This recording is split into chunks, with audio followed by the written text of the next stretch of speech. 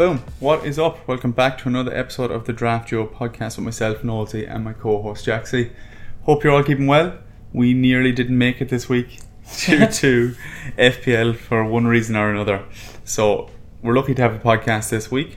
Hopefully we can give more suggestions to help you get the win. Jaxie wasn't as fortunate this week. I had Saka vice captain, so we were in the horrors for a day or two. And with a day or two break, we are back and ready to go. We needed the couple of days break. I think I said to you on Sunday but yesterday, it's like we need to do the podcast on Tuesday instead of doing the prep on Monday. I still need some more time to clear my head and let the dust settle. 100%, man. And I think it's different since you're doing content because you're looking at it literally 7 days a week. So you kind of have to step away for literally a day or two. What did I say to you yesterday? I'm going to go watch the sunset. So watch the sunset, de-stress, and come back for game week 17. So it is a Friday deadline this week. And then we have a Wednesday deadline, the 20th of December. This is for the waivers. And then a Monday deadline. So kind of quickly comes into the Christmas period. And although there's an awful lot of games over a quick succession, the deadlines are a small bit further apart this week compared to last week. So we have a tiny bit more time to assess things and players, I suppose, to get rests. That's the main thing. Just a quick point before we kind of get into it. We are nearly at the tail end of the T12, and it's kind of a little promotion for half seasons because right now it's amped up in a couple of our leagues, the T12 especially, and some of the players we're dropping off the waiver and looking towards are literally just for the next couple of game weeks, and then we get to redraft again. So if you haven't played half seasons before, I would highly recommend it because you kind of get the buzz of the draft twice and then the end of season. I'm playing one where it's 38 game weeks, and it's great crack because I get to look at kind of longer term holds, but like I'm kind of taking a back step at it currently because I'm like, I have to focus on the last 4 or 5 game weeks of this, and then I look towards that again. Yep. So if you haven't played double game weeks or double seasons, I suppose, 19 and 19, highly recommend it because you get that thrill twice in a season. Yeah, these last few game weeks have been, it's been like shit or bust. Yeah. You're looking at players to get in just for 1 week to try get that win, because between top and maybe 4th position in the T12, so 12 people in your league, there may only be 6 to 9 points. So you have a very high chance of finishing first or second based on your results in the last few game weeks. So it is very shit or bust, and it's very exciting. Yeah, highly recommend for anyone. So if you haven't, again, heard about the T12, this week I finish work on Wednesday, so I'll be head down for the T12, getting everyone's names in. If you haven't, the link to the sign up is in the description of the podcast. So hit that sign up sheet and get as many people in as possible, and hopefully you can experience all the crack that we're currently experiencing in the T12. If you are a relatively new listener and you're hearing about the T12 and wondering what it is, or just learning about the draft, episodes 2, 3 and 4 of our podcast series go in depth on how to set up the draft, different drafting strategies as well. So if you do want to take a check at those earlier episodes, they are some of our most listened to episodes as well. So there is some very good content there that it can get you up to speed on all things draft. Yeah, so even if you are starting the draft literally in the second half, game week 21, where we're starting the T12, if you listen to them, you're going to be, you're going to have enough knowledge to know what's going on, and then just learn over the next 18, 19 game weeks, ready for next season again. Yeah. I've a mate, and this is his first year doing the draft, and come game week, I think it was 13, he said, I'm going to take it fully serious now for the second half of the season, because he said the first half he was still learning, still figuring it out. He thought the waivers, because I was an admin, he thought I had to approve the waivers, and he was saying, oh, you're a bollocks, you're not approving any of my waivers, why are you giving it to all the other boys? Things like that. So yeah, pick it up along the way. It does take, he is picking it up, but now he's going home for the second half of the season. Yeah, one of the fastest growing fantasy sports, FPL Draft. I think in the next 5 or 6 years it's going to be absolutely massive. So get on it now, get all your mates involved. If you haven't started a league or you're in with maybe someone else, get another crew. Start another crew for the second half of the season. Even if you have 2 going, it's still exciting. I think there is kind of a max. If you go over 2, you kind of dilute your entertainment a small bit. So 2 is probably enough to keep you going. Yeah. So yeah, if you've any friends that haven't played it before, give them a shout.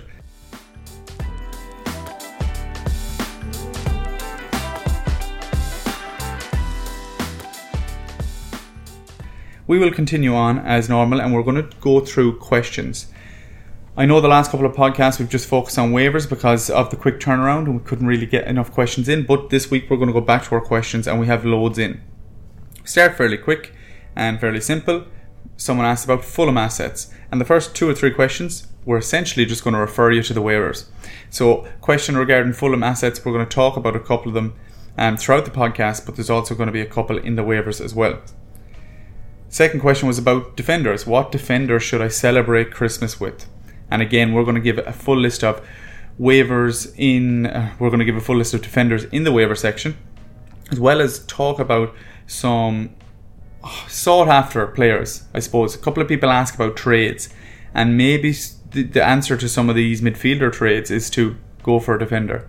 I know there's not many this year that have been returning clean sheets consistently, but over the next couple of game weeks there is a couple that you can target that hopefully might be fruitful for you. Yeah, a lot of the examples that were given, their midfielders were already fairly stacked, and it can be an issue sometimes when you do have a very stacked midfield that some players mightn't play. You won't be looking on the waivers, you'll be fixated on your team because I have Rashford, I have to keep him. Mm-hmm. So in the waiver suggestions towards the end of the podcast, we will give examples of what defenders you could maybe get across in a double trade. You may give away a relatively decent midfielder, but you could get a very good defender. Exactly, and kind of balance out your team a bit more. I've had it the last couple of weeks where I'm looking at my midfield, and although they're very good midfielders, 5 fantastic midfielders that I wouldn't put on the waiver, kind of tick at the same time because I'm like, I'm missing out on loads of these waivers that I'm given in suggestion that I would love in my team and that have returned fairly well, that I probably could have got more points from. But again, it's all based on the team and how you feel your team should be more balanced. And if you want to go all attackers, that's fine, but I think having a balance of the team will probably be better over the long term. Question 3 is regarding Chelsea midfielders and who should I go for? And that kind of comes into a question that another person asked, and we kind of do both of them together. The question was Adingra, Ramsey, Mudryk and Andres Pereira. Who should I get in for McNeil and Lewis Potter? First and foremost, Lewis Potter was a punt last week, played but didn't return. Now is time to get rid for them punts. Again, they're 1 week. Regarding McNeil has been impressive over the last couple of game weeks and was very unlucky not to return the last game week. So I wouldn't be in too much of a rush to get rid of McNeil. I know Everton have, so fixtures coming up. They play Burnley next week, so keep him for the Burnley game and see how he gets on, and then see how you feel after that. If you really want to keep him, do. But I wouldn't be just getting rid of McNeil straight away. Everton have been decent going forward. He's always been involved, and as I said, he should have got an assist for Calvert-Lewin the last day. What a ball through! Savage.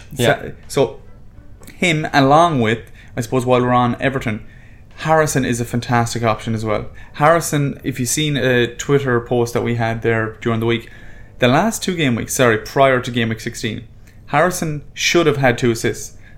He assisted it, but there was the slightest touch or a defender, it skimmed off his hair and he didn't get the assist. So if you had Harrison, you've been very unlucky. Don't be too disheartened because he had a fantastic shot against Sanchez. Sanchez made a great save, knocked it onto the post. That was Harrison? That was Harrison. Yeah, exactly. And left foot. So Harrison and McNeil, definitely for this game week, are 2 good punts. Maybe after that, because of the fixtures, you want to look elsewhere. But if you're looking at them 4 players that we're talking about, Andres, Mudryk, Ramsey and Adingra, if we had to kind of look at them, assess them and order them, I would still be putting Andres Pereira number 1.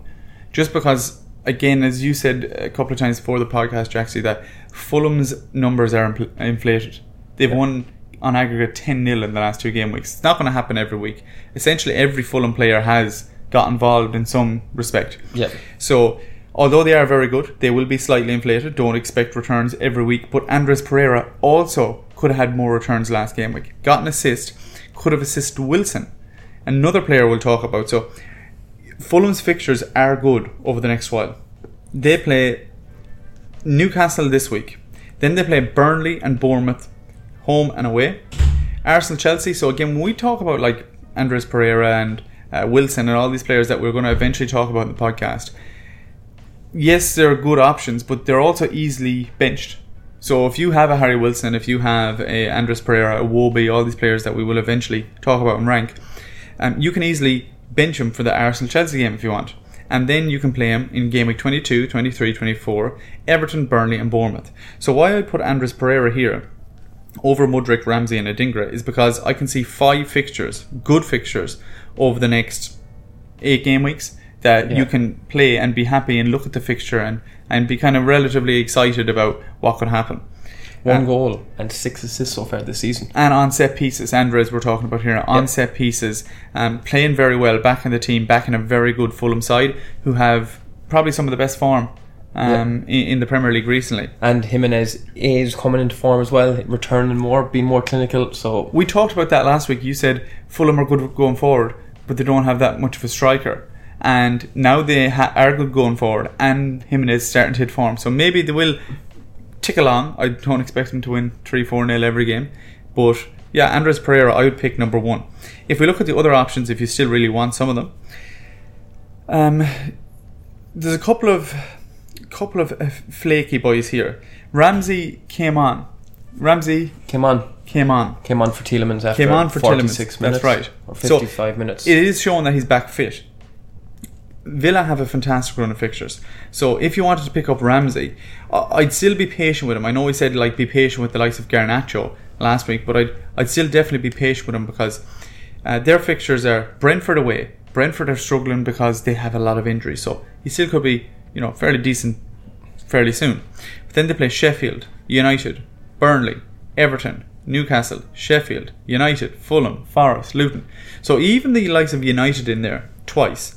The only other team that you can see them or might be iffy about them scoring is the Newcastle game at home. Yep. Right? Now, the problem with Ramsey and why I put Andres over there is Ramsey's not nailed yet. Yeah. If he becomes nailed, definitely fantastic option. But we talked about him loads of times over the last couple of weeks, being like when he starts. What you're going for with Jacob Ramsey is the possibility of him starting and being a fantastic option. Around this Christmas period, we said that very important to get nailed players. If Ramsey doesn't start against Brentford, you're going to waiver him out before Sheffield? If he doesn't start against Sheffield, you kind of lost 2 fixtures there. I still think he's a good option if you have space and are willing to maybe take one more benching and then have a very good asset. But if you're struggling and you need someone to come in and make an impact straight away, or maybe be a more consistent nail player, Andres might be better. Talking about Adingra, who's on the list, we talked about him last week as well. He's gone away to the AFCON 21-24, and although he returned last week, it was kind of against Burnley, was very happy to return. I still am fearful of that Brighton rotation, and inevitably when it comes to game week 21, which is not that far away, you're going to have to waiver him out anyways. If you're looking even at Jacob Ramsey and Andres, you could be looking at 6, 7, 8 game weeks from now until then. Adingra, it's a bit more short term. And then Mudryk, who on paper looks like a great option, and this kind of goes into the question that we originally started with, Chelsea midfielders. Mudryk has started, I think, the last 3 games, and has played very well. And that's the kind of issue, that he's played very well. He's started. But if you look at that Chelsea midfield... 2 assists in the last 3 games. Exactly. So he's actually performed. Yep. Which kind of...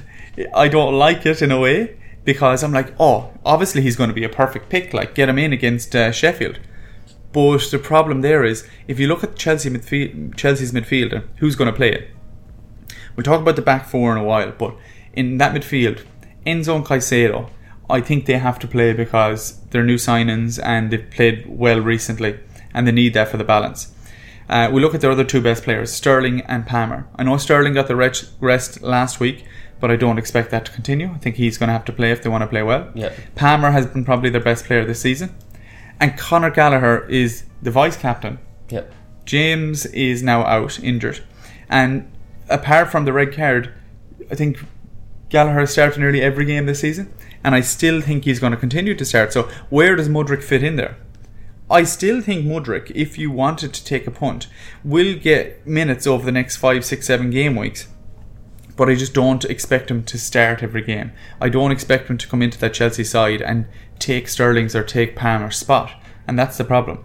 If he was a number 10, and the only other option I suppose is drop Conor Gallagher, put Palmer number 10 and put Mudryk on the wing, and that could be an option, but I just think and they're three relatively boring players, although they're steady. Enzo, Caicedo and Gallagher, I think Poch wants to play all them three all the time. I think Mudryk definitely a very exciting pick, but I would just be worried that over the next 5 or 6 that he's going to get 2 or 3 benches. And do you want someone that's going to get 2 or 3 benches that might score a goal, or do you want someone that's nearly nailed all the time with good fixtures that has still the possibility of scoring on set pieces, so on and so forth? And if you really wanted to get rid of McNeil, I'd probably take a punt on Ramsey being a bit of a long-term hold. Hopefully he gets in the team. I wouldn't be too excited to do that. I wouldn't do it myself.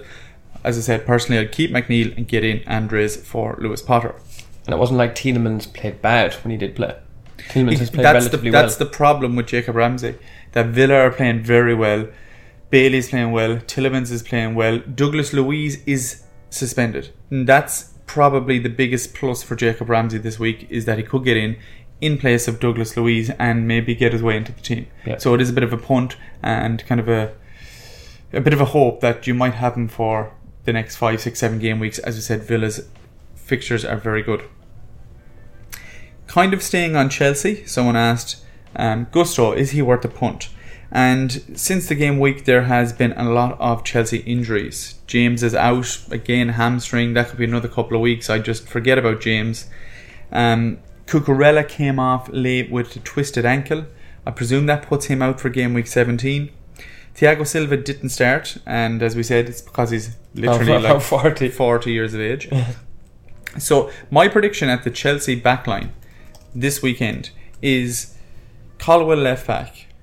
I think Thiago Silva comes back in there with Badiashile, and then Disasi plays right back. Now that, I suppose, depends on Gusto's fitness. Gusto's currently at 50%, and I suppose the risk you have to take is Gusto play 90 minutes or play whatever he's fit to play, or doesn't play at all. So I suppose the options are 0 pointer for Gusto, doesn't play, not fit enough, or possibly a 6 pointer.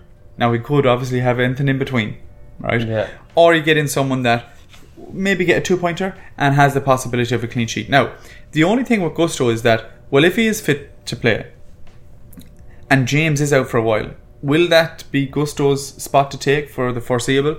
I think if you're taking the punt on Gusto, I think you have to ride the wave. I think he might miss this game week, and there's still definitely going to be some rotation. We've seen that a lot this year with Disasi, Badiashile. Disasi can play right back.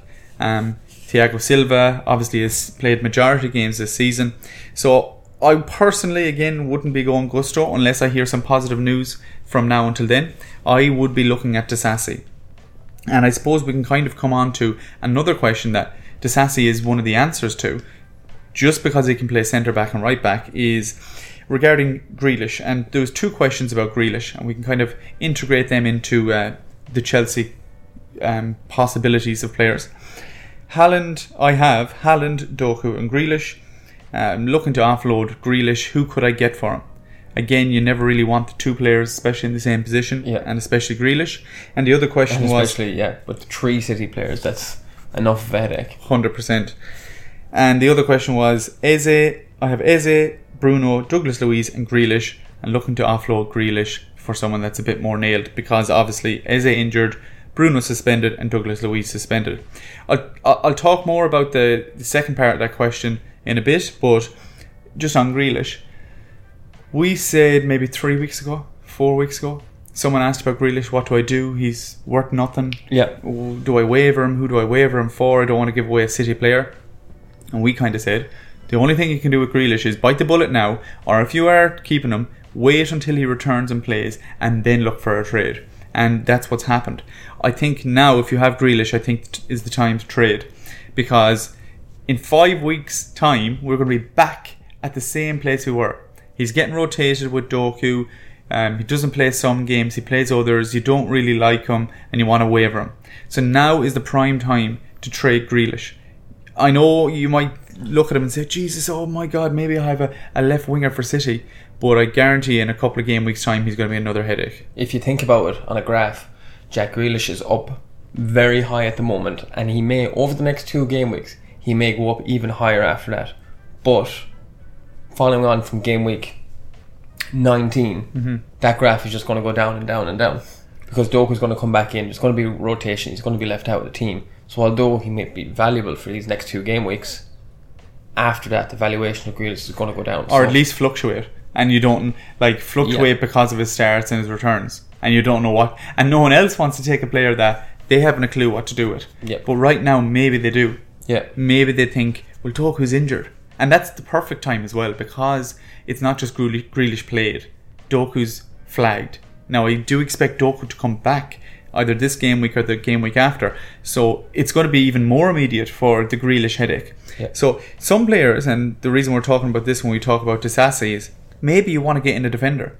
That person that has Haaland, Doku and Grealish, maybe you want to diversify your team and balance your team, as we said about, or we talked about at the start. Maybe you want to get a Disasi in. And Disasi is probably a bit more nailed than the likes of Gusto and Thiago Silva, because he can play centre-back and right-back. Or a Colwell, who can play left-back and centre-back.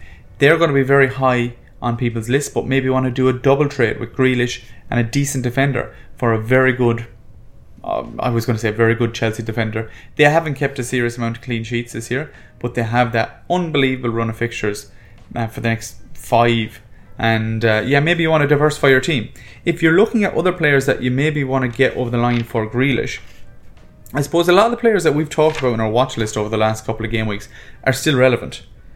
Bailey again plays 45 minutes, gets an assist. He was actually first to mind when I was thinking there. Who could you waiver in for Grealish? Who would be of that similar pecking order? Bailey higher now, because obviously he's returning. It doesn't matter how many minutes he plays, he gets something. Andres Pereira, if he's taken in leagues, Andres Pereira I would love to have. And do you know what's good about Andres? He didn't go off like a couple of them, so maybe he's going slightly under the radar with his 5s and 6 pointers rather than a 14 pointer.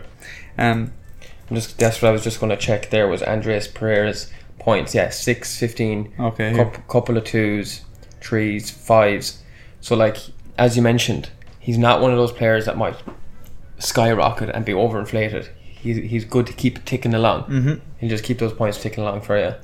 Other players could be like Kulusevski. Obviously is going to be very high now with his recent returns, but he didn't return the last game week, and he could have so easily. Assist for Brennan Johnson, playing in a number 10 role with a Spurs side who we're going to talk about in essentially the next question, about why it's good to have any Spurs asset. McNeil, Harrison, I know they don't seem that exciting, and maybe they are on the waiver, but they're playing Burnley. They're more in form and will play more consistently than Grealish. So I know it might seem, if you picked him up in the draft night, you think, oh my God, I can't get a McNeil for a Grealish. But sometimes you have to bite the bullet and think about who is a consistent player that has a relatively decent chance of returning with some decent fixtures, and you kind of have to sometimes take the value. We talked about Foden ourselves over the weekend, about how he always has an overinflated value, but if you look at his returns, they don't match up with his value. And sometimes players are like that. They have an overinflated value because maybe the team they play for or people's ideology of them, and sometimes you have to bite the bullet and go for a player that you don't think is as explosive but will probably be a more consistent point rewarder for you over the next 5-10 game weeks. So even if McNeil only gets you a 2.5, 3 points per game, it might be better than a Grealish 0 and a Grealish 3 and a Grealish 0. You know what I mean? Yeah, you maybe have to take a step back from the name of the player and just look at their returns so far this season, how informed they are, how consistent they are, and their fixtures. Because you could easily overlook a McNeil. Yeah, now we're hyping up McNeil a big time, but just examples like Decore. He's always, everyone always has slight doubts about him. He's slightly undervalued most of the time. Right now he's obviously overvalued. A fantastic player to get in, 100%. If you could get a Decore for a Grealish, I would take it in a heartbeat. So players like that are middle of the road that you mightn't think aren't as explosive, now is the time to get a more consistent player for that kind of overinflated Grealish. And as we said, that could be a defender. The other question about Grealish was the Eze, Bruno, Douglas Luiz situation. And what I'd say here, first and foremost, is sometimes you, especially in a head-to-head, you might actually overvalue winning that game week. Because imagine you can't get rid of a Grealish for some reason. Maybe you waiver someone in. You might be tempted to get rid of a Douglas Luiz or an Eze or a Bruno because you want to win that game week. I'm not saying give up on the game week, but I'm just saying not to totally dismantle your team just to get the win, because what if you just lose in the end anyways? Sometimes it just goes against you that you lose, and no matter what you could have done, it wouldn't have helped. So don't go dismantling. You've done well to pick up Eze earlier. Hopefully he'll be back in the next 2 or 3 game weeks. Bruno, we know, is 1 game week. Douglas Luiz, we know, is 1 game week. So although this week, like normal fantasy, might be relatively frustrating to look at your team, next week it might be fine. So maybe just look to get a Grealish trade over the line. Maybe if you really want to get him out and you need a starting player and you're worried about him, get a waiver over the line for him. But I wouldn't go tearing your team apart. Yeah, it's like maybe taking 1 step back to go 2 steps forward. 100%. Although the possibility of maybe taking a hit this week of losing the game, but in the long run you could win 2 or 3 on the hop. Yeah, with the likes of Douglas Luiz with a great run of fixtures and him in form on set pieces, penalties, Eze hopefully coming back. If you wanted to, I suppose the only other option is to get rid of Eze, because we haven't had firm news on that injury, and you don't want to hold him. Maybe you look to the waivers to get out Eze and Grealish and shore up your team a small bit more, just so that you have maybe starting 11. But I wouldn't go dismantling it. Another similar question was, I have Alanga, Olise and Mbeumo. What do I do? Now, on Mbeumo, I think you have to get rid, because his injury looks like 6 or 7 game weeks. And that would bring us up to, again, the AFCON. Yeah. So even if he's back for game week 21, 22, I presume his country's going to want him to go. Maybe he will miss that and he'll only be out for the 6 or 7 weeks and come back and play Premier League football. But we had a discussion a couple of weeks ago about how long do you keep someone? What is the minimum you keep someone? And I know he's a fantastic pick this year, but when it's going on the likes of 7 game weeks with, kind of unconfirmed news, it's kind of getting to this stage where you have to look elsewhere, unless it's someone you really, really want. Now, Mbeumo this year has been a marvellous pick because his positioning and set pieces and penalties and everything. But I think there's only so much you can do in terms of holding players. I think you'd probably look to get him out just because that AFCON looms as well. So It's essentially minimum going to be 24. Game week 17 coming up, that's 7 game weeks. You're going to lose a lot of points. When you're coming up to game week 24, you only have another 14 game weeks. Yeah. So you're if you keep Mbeumo for the rest of the season, you're only getting 60% and as game well, time. We do have a transfer window coming up as well. So if you do get rid of Mbeumo, there's a possibility of getting someone who's transferred in off the waivers. Big time. And that's actually something I was going to talk about at the start. There's going to be a massive influx of players over the next while. So if the waivers look a bit dead, don't worry, because we're going to have loads of new exciting options to boister your team. Is that the right word? Yeah. Boister your team in the new year. One of the last questions before we go into our waivers is a tough one. Rashford, Richarlison, Rodri. What's the story? How do you rank them? I think, when we discussed it earlier on, Rashford, did he get any minutes the last day? I think he got 11 minutes. 11 minutes. So Rashford, who, on paper, before this season started, you'd be thinking, great pick, playing with United, was in serious form last year. Rodri, playing with arguably the best team in the league, but he is in that CDM role. And then you look at Richarlison, who is looked as a bit of a meme sometimes. Mm-hmm. I know all of us here, we do have a great laugh out of Richarlison just because he's an absolute menace and he's a great asset to the Premier League. But playing with a very attacking Spurs side, and he has got lots of chances, and up until last week he has failed to finish a lot of the chances that he has got, and he was out with injury for a while as well. But with that being said, I do personally think that with Spurs' attacking football, with Ange coming in and saying that Sonny's best position is the wing. That's a massive. And he's a big fan of Richarlison as well. Yeah, I thought when Johnson came back and he was looking at Richarlison as a winger, that Richarlison's kind of days were numbered. But if he's looking at him as a striker, which he has said, it changes everything.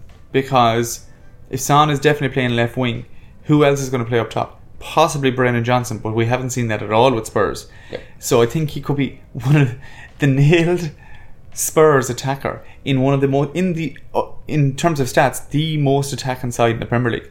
They are, I think, averaging 2 goals per game in expected goals per game. And if you look at the expected goals chart, a lot of teams, there's a bit of discrepancy where they're like overperforming or underperforming. Spurs are top and they're performing exactly, essentially, to their XG. There's only a 0.07 difference. Whereas you look at Liverpool, they're second. There's a 0.28 difference. So the stats line up perfectly for Spurs. They are attacking. The stats prove it. The goals prove it. If Richarlison can nail down a position up top for Spurs, I think he's going to be a great asset. The problem I have personally with Richarlison is that he will fluctuate. Right now he's really, really inflated, and I just always am reluctant to go against a big player like Rashford when they're at the rock bottom. It's so easy because you're looking at the stock market of players and you're thinking, well, this one's really high, he's going to go up even more. But at the same time, what happens in 2 weeks' time if Rashford gets back in and bangs 2 games in a row and you want to change Richarlison for Rashford? I think it's a very, very difficult decision, and I never thought I'd say that this season at all. I think Rashford, I know Roy Keane had a bit of a go at players for confidence, being like, his confidence isn't up this season, and it was the same last season. But it's true, Rashford is a massive confidence player. Mm-hmm. If he does bang 2 goals in a row, he could bang 10 games in a row. I think you have to put it in the perspective of, if I have an option there, if I have Rashford in my team and I'm offered Richarlison in a trade, what do you do? What are you doing? I am taking Richarlison. It's mad because you have to look in the short term. I think because he's playing as a striker and he's down as a midfielder as well. I know. I think you're convincing me here, man. Because in my head, when this question was asked, I'm like, you can't give up Rashford. But again, I have to take the name away from the player. If I'm always looking at, well, Rashford's a great pick. Well, if you look at it on the surface and someone came in and asked, Danny Ings is a great player as well. You want to pick him? Yeah. If you look at the surface and someone comes in and was like, which of these is better? And they look at all the stats and you'd say, well, Richarlison, he's playing in a very attacking side up top. Rashford is playing on the wing, rotated on a poor United side currently. If you look in the short term, Richarlison is the pick over Rashford. And then you have Rodri in there. What to do with Rodri?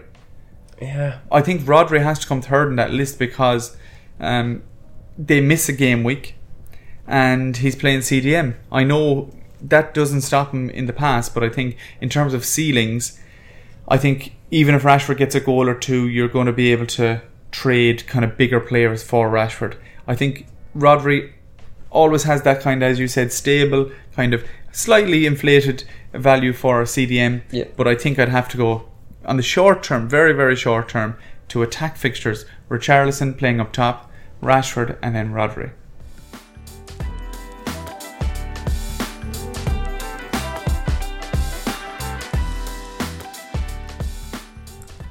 On to our waiver section of the podcast. Starting off goalkeepers, there has been massive changes in goalkeepers over the last couple of weeks, especially the last 2 or 3 weeks. So a couple of players that were options that are definitely not options anymore. Bentley dropped this game week, so we'll probably get rid of him. Kelleher also dropped for Allison, another person to get rid of. And Vlachodimos has been rotated with Turner.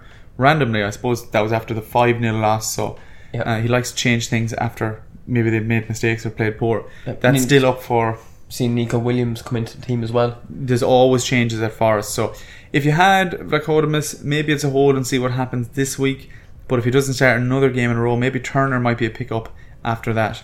I would be kind of reluctant on going Turner straight away again and losing Vlachodimos if, your second keeper is not playing, just so that you don't have 2 non-playing keepers. But although there is rotation with the Forest keepers, if you are looking for nail keepers now, there's definitely more options. Yeah, there's a couple of more options as well in other teams. Sanchez came off late for Chelsea and looked like he picked up an injury, but came off so disappointed. And I think that's two things. I think it's the fact that he's got injured, but also coupled with the fact that he hasn't been playing very well, and maybe he's felt disappointed because maybe he's lost his chance, or maybe thinks that the new keeper Petrovic got in. Maybe he has an opportunity to take his place now. If you're looking for maybe a punt this week, Petrovic in goal for Chelsea against Sheffield is going to be a great option, and then hope that maybe he gets in the long term over them nice 5 fixtures in a row. Another player that has been rotated or will be injured is Johnston. Johnston looks like it's an unknown return date currently. It might be only a couple of weeks. And Matthews came on late for Palace. The problem with that is Palace are bottom of the fixture ticker. They play City, Brighton, Chelsea, Brentford and Arsenal in the next 5. So even though he's an option, he doesn't have good fixtures, and Palace have a serious amount of injuries, which we'll talk about later on. Another player that got rotated over the last 2 because of injury is Areola. Fabianski played the last 2 game weeks, but it looks like Areola might be back in line for a start in game week 17. Maybe the only option here is to do a double up with Areola and Fabianski. What I don't like about that is it's West Ham and they're terrible at the back. If you have Areola, I think maybe stick, and hopefully he gets back in this week. But yeah, there's definitely a couple of options. Petrovic, probably the best one out of that. Might be a short-term punt, but because of them fixtures, it might be worth it. We've seen with Newcastle, when Pope was out injured, that who's the Newcastle goalie? Dubravka. When Dubravka came in, you're like, oh hey, Dubravka could be a great option, but Newcastle are still conceding. So although they are now available because the main keeper is injured, often the second choice keeper isn't as good. And I thought Dubravka would fit in there perfectly, and now they're looking to new keepers in the transfer window. So there you go, transfer window. I think in this instance, because Chelsea have such good fixtures, Petrovic can't be overlooked. Yeah. And if you are stuck for a keeper, give it 2 or 3 weeks, and a lot of these clubs are probably going to look to improve.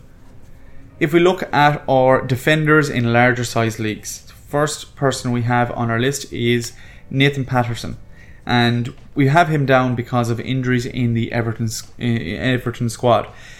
Ashley Young came off injured. Seamus Coleman came back from injury, injured again. That looks like maybe it could be the end of him, unfortunately.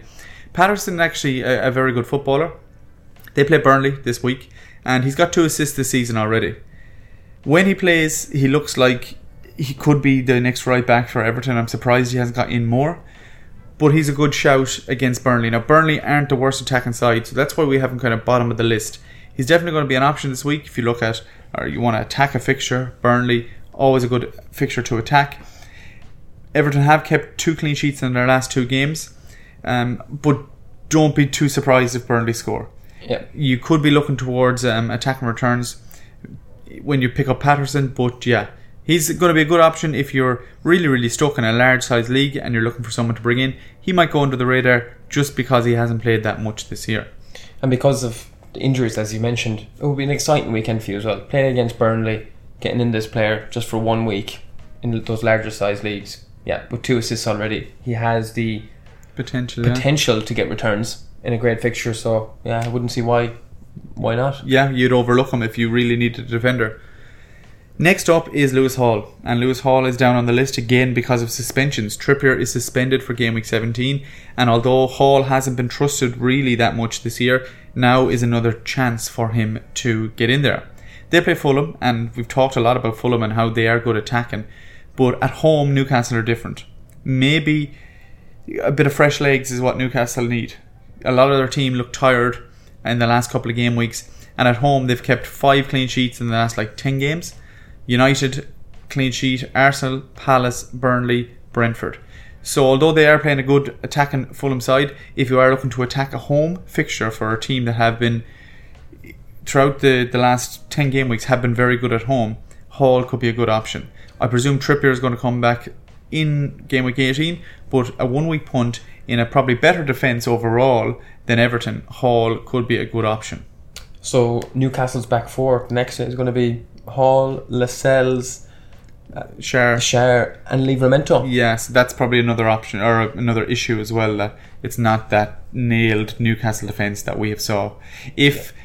Although Lascelles, I do think he has been impressive when he has played. Yeah, they all have been impressive in their own right, but I think if this was a normal Newcastle side with Botman and Byrne and all the boys, I think he'd be a great option. Oh, lovely, you'd be looking at a clean sheet, but just because of the way things have worked out this year, Hall is a decent option just because of the fixture and mainly because at home. I've seen a serious amount of results, kind of, I wouldn't say like surprise results, but definitely different results than I expected because the team are at home. And Newcastle at home, defensively, they have been way, way better than away.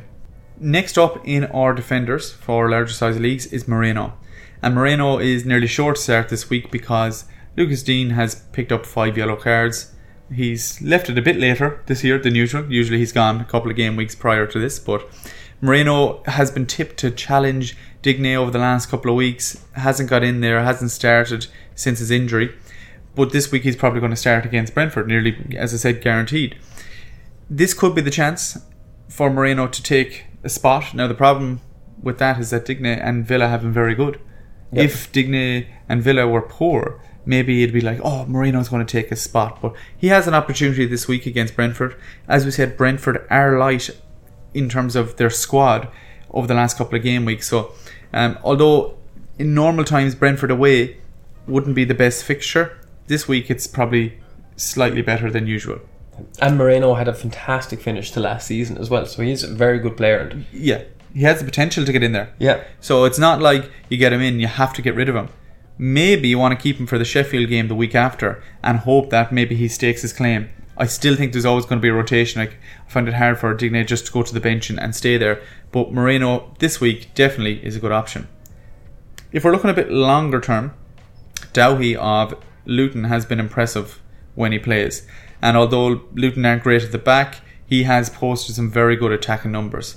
On set pieces, and has a fantastic whip. On corners, set pieces, always puts it into a good area. And we know Luton are a team that are definitely going to look through the air to get some returns.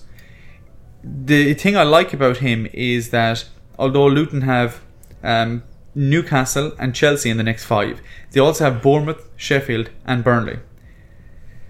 So you can bench him and rotate him, but the problem is all them green fixtures are away from home. Yep. And we know that Luton at home are again a different side. So yeah, if you want to play from them 3 fixtures, great. I'd be looking towards attacking returns. The problem is they're away from home and Luton are a different ball game altogether. He's got 3 assists this season already and created 3 big chances. So he is a good option in that rotation role as a defender, but be wary that them 3 games that you want to attack are away from home. And I was just saying to Steve before the podcast as well, he did pick up a yellow card in last game week, but that was against Man City. They were under a lot of pressure in that game, so inevitably he was going to get a yellow card. He's not in the same bracket as your Luca Dean, who's a yellow card merchant. Yeah, that's very likely. If you're wondering who Steve is, that's me. That's my first name.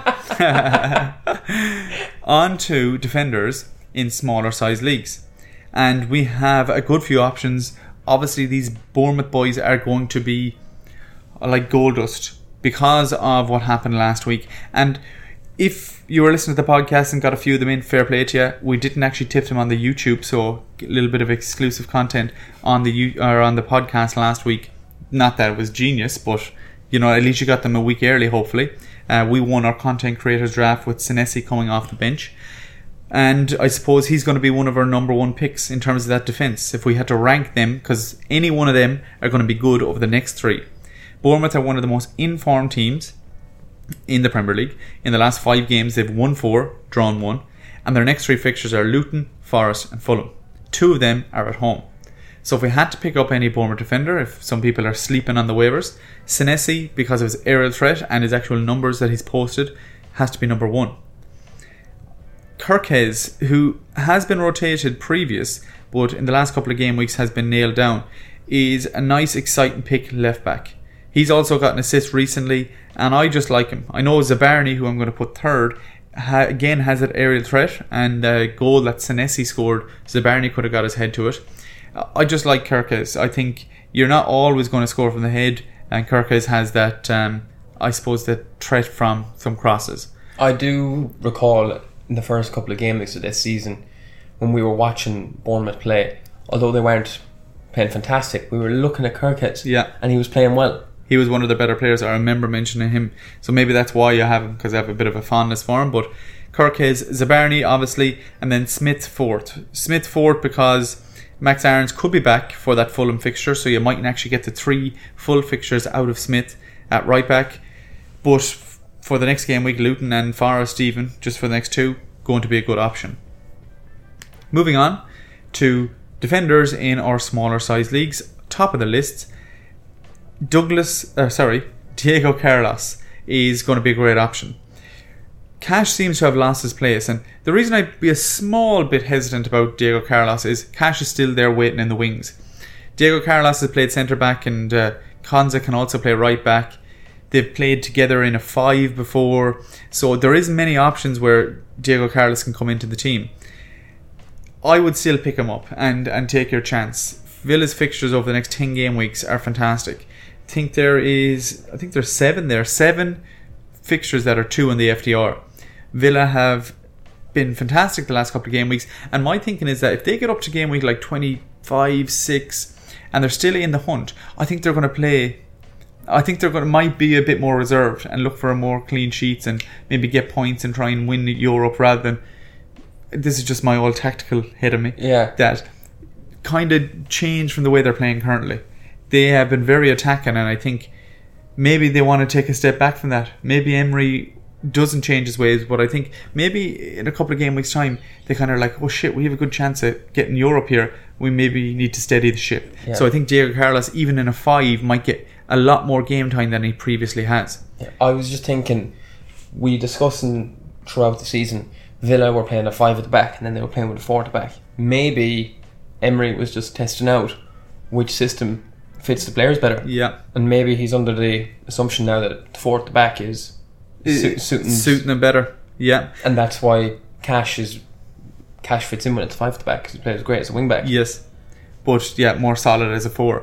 Now, if Diego Carlos is available, but Konza is available, I'd definitely be going for Konza. So if Konza was available, I'd put him number 1. If not, Diego Carlos is definitely a good substitute, and any of them Bournemouth players for the next 3 are fantastic. The reason I'd go Konza or the Villa boys is because they are a better side overall. For the rest of the season, Villa are going to be a better side, and they have better fixtures over the long term. I know Bournemouth are very, very hot now because of the next 3, but over the next 10, you'll rather have a Villa player. The Bournemouth boys would be more of that 3-week punt, and you'd be looking to get 1 Bournemouth player out of that 4, maybe 2 Bournemouth defenders, but definitely just 1 for that 3-week swing. On to midfielders in larger size leagues, so 12 plus size leagues. We talked about steady eddies the last 2 weeks, and both of them have been Newcastle players. Joe Linton banged last week, so we said don't be surprised if he returns. He's steady eddy, but he can score as well, and it was a great finish. Bruno Guimaraes was the other man. Both of them still, if they're on the waivers and you want a steady eddy, very good. Longstaff has been added to that list, another Newcastle steady eddy. I suppose they're all steady eddies over the next 3, where they play Fulham, Luton and Forest, because of the injuries to the Newcastle side. Longstaff has scored 2 goals and 2 assists this season already, so he has got, I think he's the most attacking returns out of these 3, so he might be a steady eddy, alright, but he has the ability to get returns, driving forward with that ball. So Longstaff definitely added. Him and Joe Linton I'd rank higher than Bruno Guimaraes, obviously, even though Guimaraes had a great chance at the weekend. He can strike them from distance. Sean Longstaff in a larger size league to steady the ship for the next 3 games is going to be a great option. Yeah, just on Sean Longstaff, we mentioned it, or Roy Keane mentioned it, or it was Gary Neville. I forget who it was, Rashford, being from Manchester, it's like on his back to try get United out of this tough spell. Maybe Sean Longstaff, being from Newcastle, maybe he will take some of that on his shoulder to get Newcastle out of this bad spell. Maybe he's going to be that steady Eddie who has a higher ceiling. Yeah, and will fight for the club. Yeah. So yeah, Sean Longstaff, I had a bit of a fondness for him last year as well. I remember putting it into the group chat that I might waiver in Sean Longstaff. Oh, yeah. And people kind of laughed at me. I laughed. Yeah.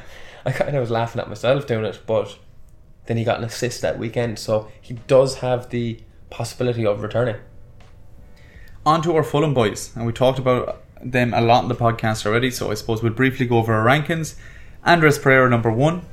I suppose even in smaller size leagues you can have him, but in larger size leagues, Andres Pereira number 1 because of set pieces and his nailness. Alex Iwobi now looks like one of the most nailed players for Fulham and has been very, very impressive. And we would usually probably say Willian, but Willian picked up an injury, and we said last week that he's 35 years of age.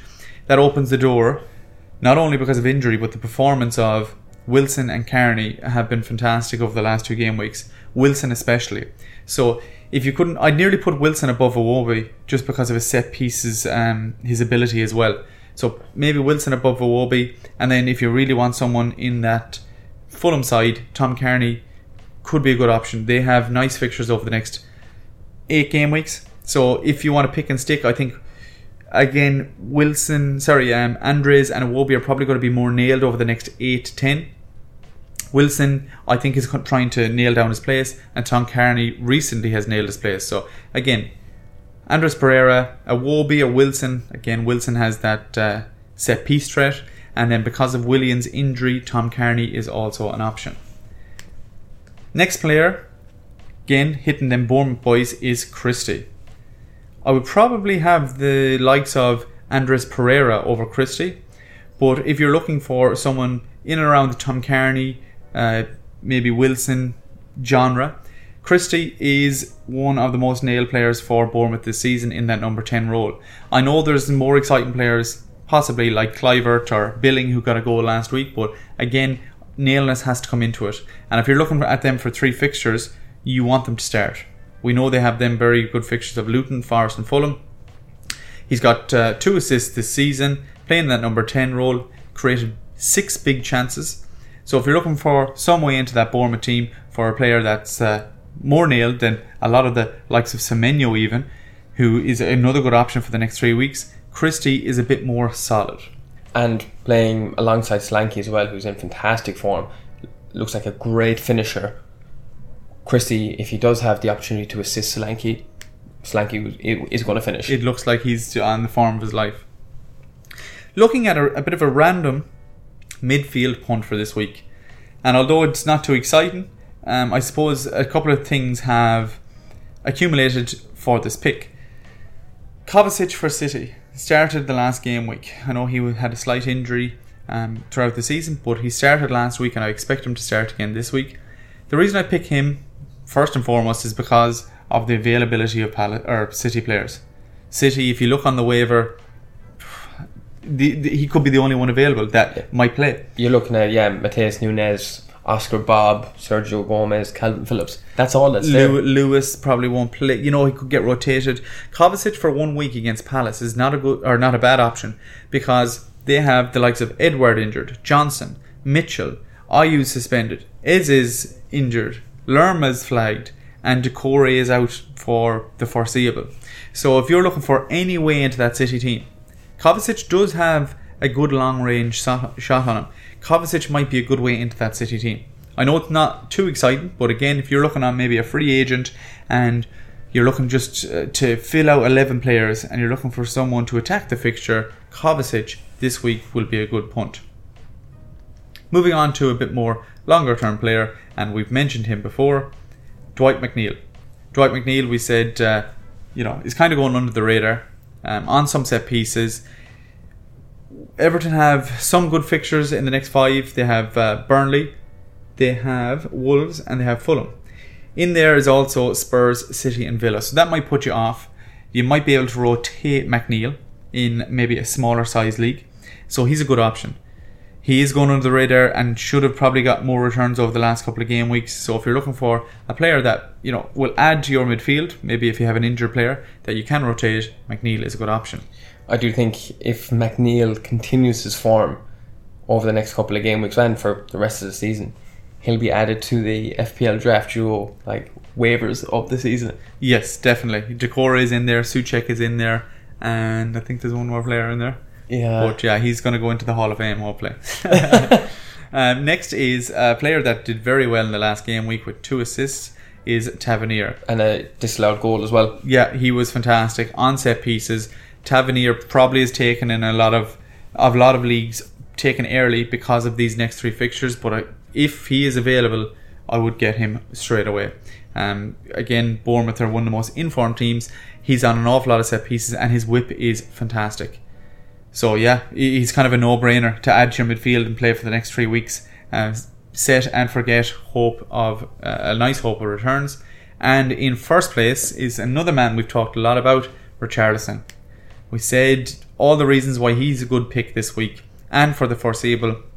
Son playing left wing and saying that essentially he wants Richarlison up top. Spurs extremely attacking and 3 very good fixtures in the next 4, and even if it's only a punt, even if you get Richarlison for the next 4 and something happens, he's one of them players that you don't mind throwing on the waiver again. But I think if he continues to play up top, he could be a little gem, and we've doubted him so many times and it keeps proving us wrong. So yeah, please Richarlison, if you're listening to this, we believe in you now. Yeah. Okay, we actually believe you for the first time. I think because there's times when I've had Richarlison for 3-4 weeks and he didn't return, and then I get rid of him, and then that's when he returns. Yeah. So that's why I'm so reluctant to recommend him now. Yeah. But all the stars align now. All the stars align with Richarlison. Oh my God! Here, it's gonna be the end of us. Yeah. We'll be cancelled after this. Yeah. On to our forward suggestions, and not very exciting as usual, especially in larger size leagues or smaller size leagues. A lot of them are going to be taken. In larger size leagues, there is a couple of options if you don't have any playing strikers. First on our list, and someone that is just there, not a big recommendation, but Mateta. Mateta has a seriously inflated returns this season. He's got 3 assists with a 0.56 expected assists. He has extremely tough fixtures. So if you are looking for Mateta, yeah, you can pick him up, but don't pick him up being like, lovely, I have a perfect playing striker now. The Edouard injury I don't think is too serious. So yeah, Mateta is an option, but he's probably not going to be the best. I think if you had the likes of Morris as maybe one of your main strikers or your second or third striker, Mateta would be an option to get in for Morris, because Morris has now lost his place. Yeah, he's been rotated, and again, if you've any sort of striker that's not playing or lost their place, Mateta could be an improvement. But when do you start him is the question. You're going to start him against City or Brighton or Chelsea? It's going to be tough. If you have Haaland in your team like last week and he didn't play, then another striker is going to have to come on. So having a player like Mateta is just going to ensure you get 2 points, 3 points. Yeah, hopefully. Could be the winning and losing of the game week. Honestly.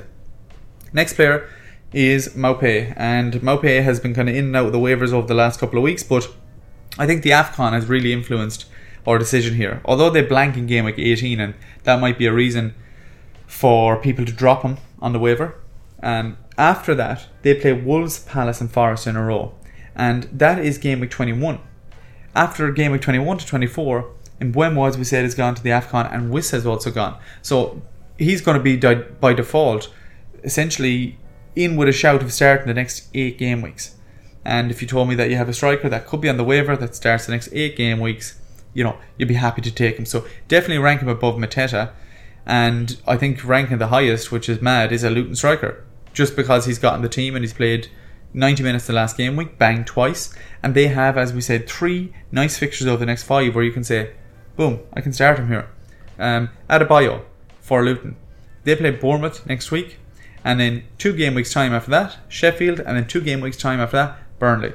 So you have a striker there that you can rotate for 3 of them 5 game weeks, and play, and hopefully he's still in the team. Maybe Maupay might be a bit more settled pick because, as you said, 8 game weeks could be starting 90-minute man for the majority of them. Adebayo to me seems a bit more exciting. I don't know how, but I was thinking that as well. I know we're talking about Luton Town here, but they're great to watch. Dowie has a great whip on him, and Adebayo is relatively good in the air as well. He banged his goal from a fantastic header. So, that Doughty Adebayo combo could be... It's like a James Ward-Prowse-Soucek combo. Yeah. So, if you're looking for an aerial threat of a striker that's now got in the team, that's probably going to be on the majority of waivers in all size leagues, Adebayo could be a great option. So, hopefully, any of them waivers get you the win. If we've given you any advice whatsoever over the last couple of game weeks, as always, please hit that subscribe button on YouTube. We're going to give you a condensed version of this. TikTok, Instagram, Twitter for injury updates, some last minute punts. Richarlison was tipped on Twitter last week, so make sure you keep up to date. Obviously, we can only put out a podcast once a week, but on Twitter, we're going to be always doing constant updates. If there's any changes, we'll let you know. So make sure you're following, and hopefully you get the W. FPL Draft Joe out. Boom!